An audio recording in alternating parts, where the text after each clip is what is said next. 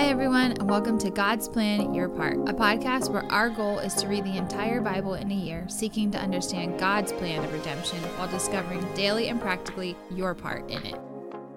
How does God react to leaders who are in a place of representing the Lord, but they are consistently not taking that seriously and actually just dishonoring God on a daily basis? We'll get to that in just a second. Today we are looking at 1 Samuel 1-3. And basically what's happening is we're moving out of the period of the judges into this period of kings. It's a really important time in Israel's history. And so I'm excited to get into this story. Now, usually we record the podcast super late at night after we put the kids to bed. And tonight, Jenny actually fell asleep while she was putting the kids to bed. So it's just me tonight. Hopefully she's back tomorrow. But I'm going to do my best to walk us through this without her here. We are introduced to Samuel actually by being introduced to his mom, Hannah. And what we find out is that Hannah is the second wife, or one of two wives, of this guy. And she is unable to have kids. Basically, we've talked about this a couple times.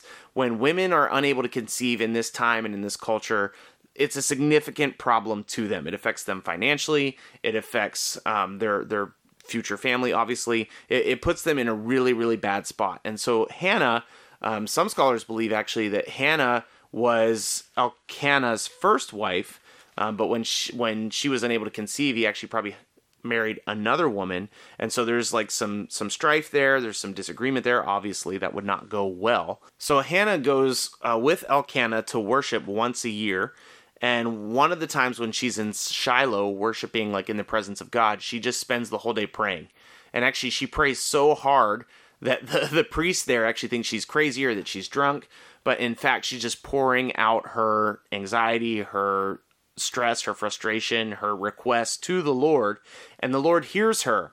And it's really cool because she says that if the Lord will hear her, she will commit her son to the work of the ministry for his entire life. So she puts her son under this Nazirite vow before she even knows that she's going to conceive a son. And actually, God gives her several kids after Samuel. We don't know a lot about them, but we do know that God basically blesses her in a significant way, I think because of her faith.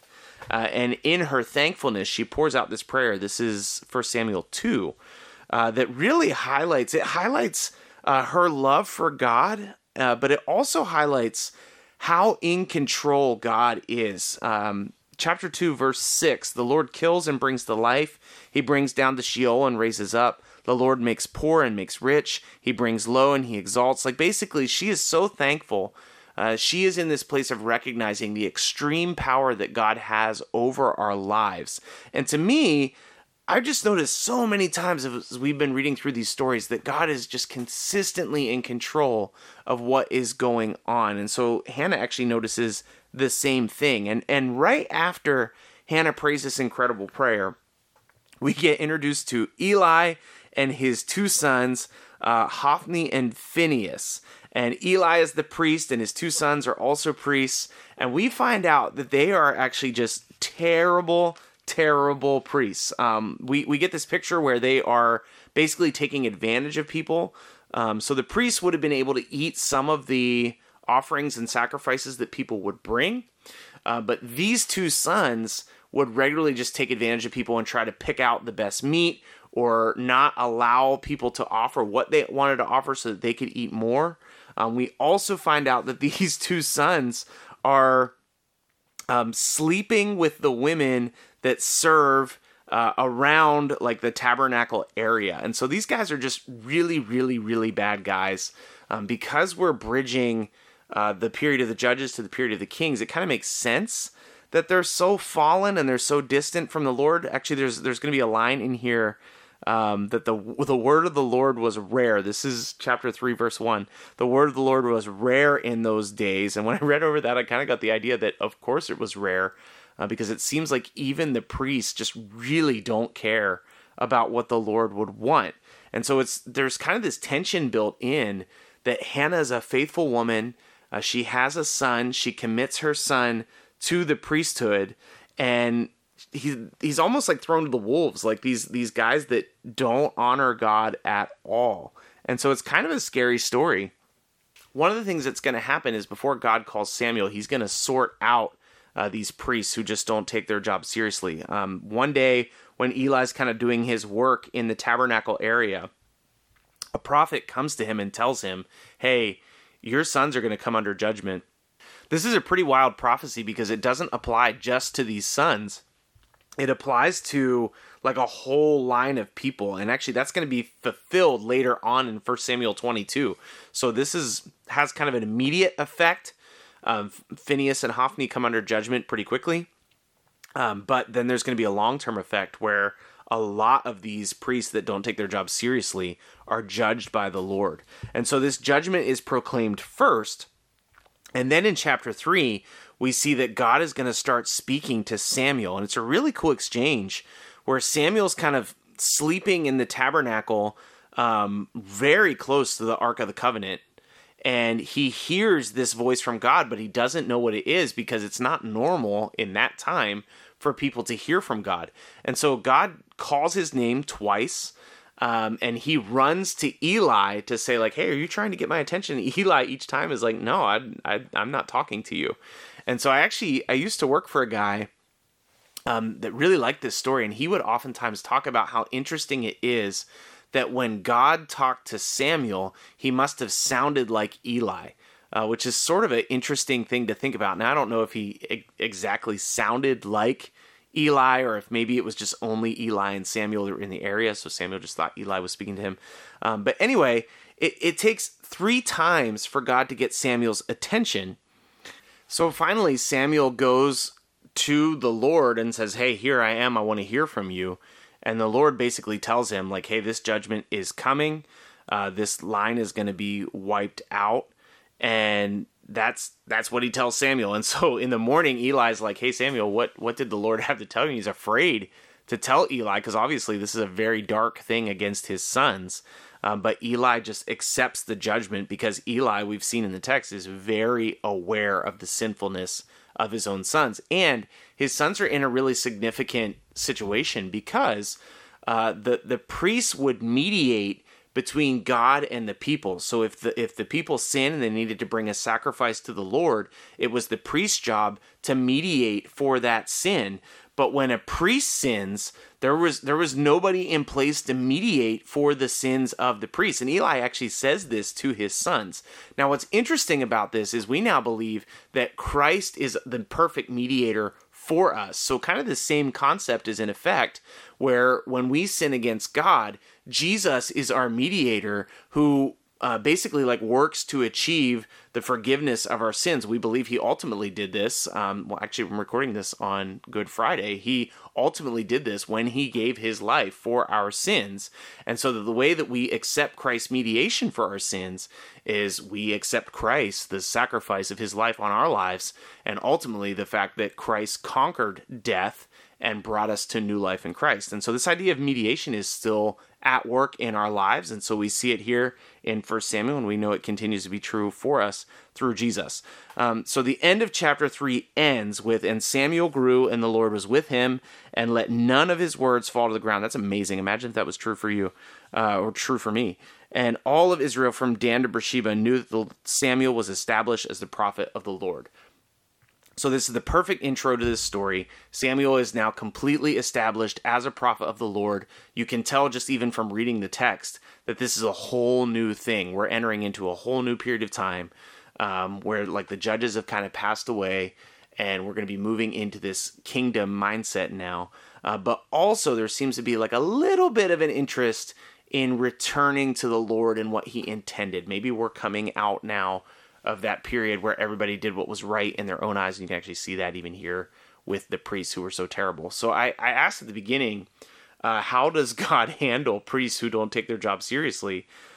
In this text, he doesn't mess around. Like when it's your job to honor the Lord with your life and your office, he does not mess around.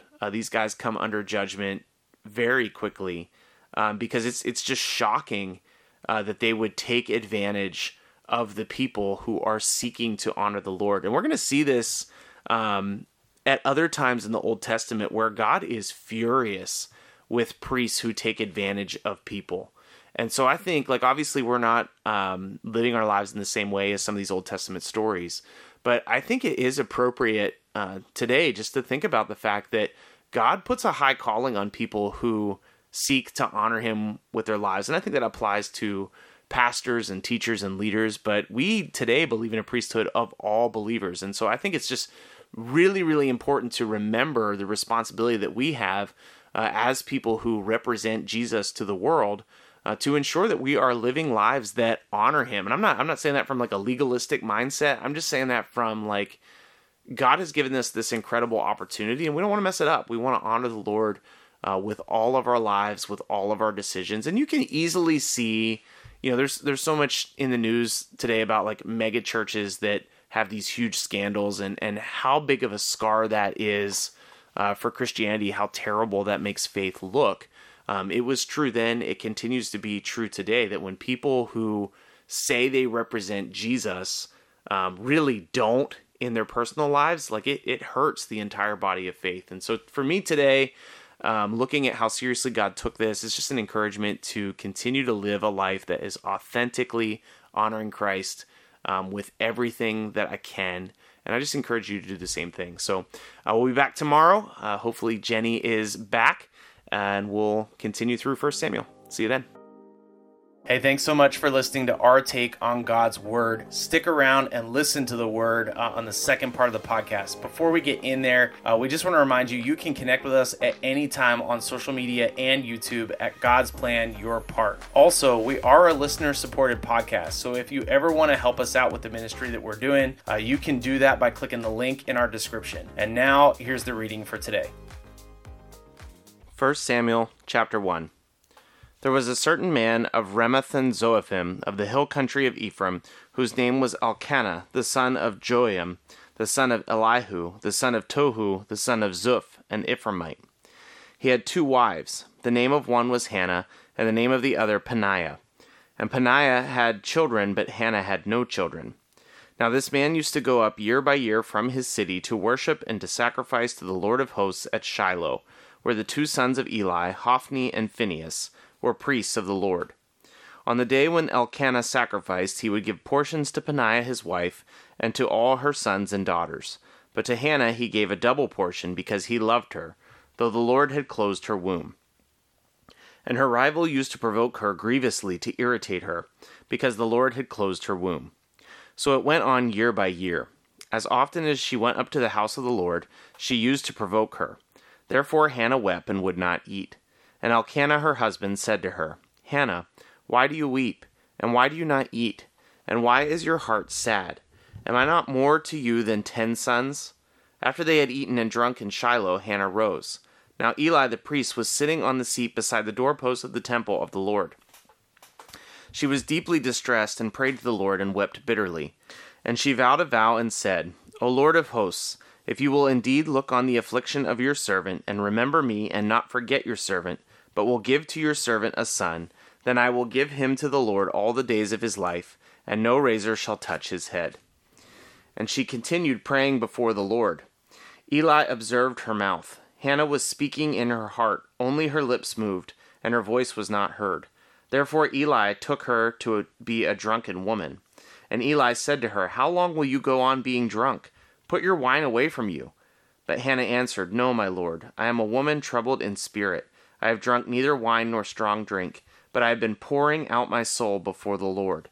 Do not regard your servant as a worthless woman, for all along I have been speaking out my great anxiety and vexation. Then Eli answered, Go in peace, and the God of Israel grant your petition that you have made to him. And she said, Let your servant find favor in your eyes. Then the woman went her way and ate, and her face was no longer sad. They rose early in the morning and worshipped before the Lord, and they went back to their house at Ramah. And Elkanah knew Hannah his wife, and the Lord remembered her. And in due time Hannah conceived and bore a son, and she called his name Samuel, for she said, I have asked for him from the Lord. The man Elkanah and all his house went up to offer to the Lord the yearly sacrifice and to pay his vow. But Hannah did not go up, for she said to her husband, As soon as the child is weaned, I will bring him, so that he may appear in the presence of the Lord and dwell there forever. Elkanah her husband said to her, Do what seems best to you. Wait until you have weaned him. Only may the Lord establish his word." So the woman remained and nursed her son until she weaned him. And when she had weaned him, she took him up with her, along with a 3-year-old bull, an ephah of flour, and a skin of wine. And she brought him to the house of the Lord at Shiloh. And the child was young. Then they slaughtered the bull, and they brought the child to Eli. And she said, "O my Lord, as you live, my Lord, I am the woman who was standing here in your presence praying to the Lord. For this child I prayed, and the Lord has granted me my petition that I made to him. Therefore I have lent him to the Lord. As long as he lives, he is lent to the Lord." And he worshipped the Lord there. And Hannah prayed and said, "My heart exalts in the Lord. My horn is exalted in the Lord. My mouth derides my enemies because I rejoice in your salvation. There is none holy like the Lord, for there is none besides you. There is no rock like our God. Talk no more so very proudly. Let not arrogance come from your mouth. For the Lord is a God of knowledge, and by him actions are weighed. The bows of the mighty are broken, but the feeble bind on strength. Those who were full have hired themselves out for bread, but those who were hungry have ceased to hunger. The barren has borne 7, but she who has many children is forlorn. The Lord kills and brings to life. He brings down to Sheol and raises up. The Lord makes poor and makes rich. He brings low and he exalts. He raises up the poor from the dust. He lifts the needy from the ash heap, to make them sit with princes and inherit a seat of honor. For the pillars of the earth are the Lord's, and on them he has set the world. He will guard the feet of his faithful ones, but the wicked shall be cut off in darkness. For not by might shall a man prevail. The adversaries of the Lord shall be broken to pieces. Against them he will thunder in heaven. The Lord will judge the ends of the earth. He will give strength to his king, and exalt the horn of his anointed. Then Elkanah went home to Ramah, and the boy was ministering to the Lord in the presence of Eli the priest. Now the sons of Eli were worthless men. They did not know the Lord. The custom of the priests with the people was that when any man offered a sacrifice, the priest's servant would come, while the meat was boiling, with a 3-pronged fork in his hand, and he would thrust into the pan or kettle or cauldron or pot. All that the fork brought up the priest would take for himself. This is what they did at Shiloh to all the Israelites who came there. Moreover, before the fat was burned, the priest's servant would come and say to the man who was sacrificing, "Give meat for the priest to roast, for he will not accept boiled meat from you, but only raw." And if the man said to him, "Let them burn the fat first, and then take as much as you wish," he would say, "No, you must give it now. And if not, I will take it by force." Thus the sin of the young men was very great in the sight of the Lord, for the men treated the offering of the Lord with contempt. Samuel was ministering before the Lord, a boy clothed with a linen ephod. And his mother used to make for him a little robe and take it to him each year when she went up with her husband to offer the yearly sacrifice. Then Eli would bless Elkanah and his wife and say, "May the Lord give you children by this woman, for the petition she asked of the Lord." So then they would return to their home. Indeed, the Lord visited Hannah, and she conceived and bore 3 sons and 2 daughters, and the boy Samuel grew in the presence of the Lord. Now Eli was very old, and he kept hearing all that his sons were doing to all Israel, and how they lay with the women who were serving at the entrance of the tent of meeting. And he said to them, "Why do you do such things? For I hear of your evil dealings from all these people. No, my sons, it is not good that I hear the people of the Lord spreading this about. If someone sins against a man, God will mediate for him. But if someone sins against the Lord, who can intercede for him?" But they would not listen to the voice of their father, for it was the will of the Lord to put them to death. Now the boy Samuel continued to grow both in stature and in favor with the Lord and also with man. And there came a man of God to Eli and said to him, "Thus says the Lord, did I indeed reveal myself to the house of your father when they were in Egypt subject to the house of Pharaoh? Did I choose him out of all the tribes of Israel to be my priest, to go up to my altar, to burn incense, to wear an ephod before me? I gave to the house of your father all my offerings by fire from the people of Israel. Why then do you scorn my sacrifices and my offerings that I commanded for my dwelling, and honor your sons above me by fattening yourselves on the choicest parts of every offering of my people Israel? Therefore the Lord, the God of Israel, declares, I promised that your house and the house of your fathers should go in and out before me forever. But now the Lord declares, far be it from me, For those who honor me I will honor, and those who despise me shall be lightly esteemed. Behold, the days are coming when I will cut off your strength and the strength of your father's house, so that there will not be an old man in your house. Then in distress you will look with envious eye on all the prosperity that shall be bestowed on all Israel. And there shall not be an old man in your house forever. The only one of you whom I shall not cut off from my altar shall be spared, to weep his eyes out, to grieve his heart. And all the descendants of your house shall die by the sword of men.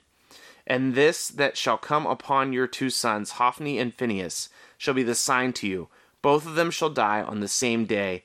And I will raise up for myself a faithful priest, who shall do according to what is in the heart and in the mind.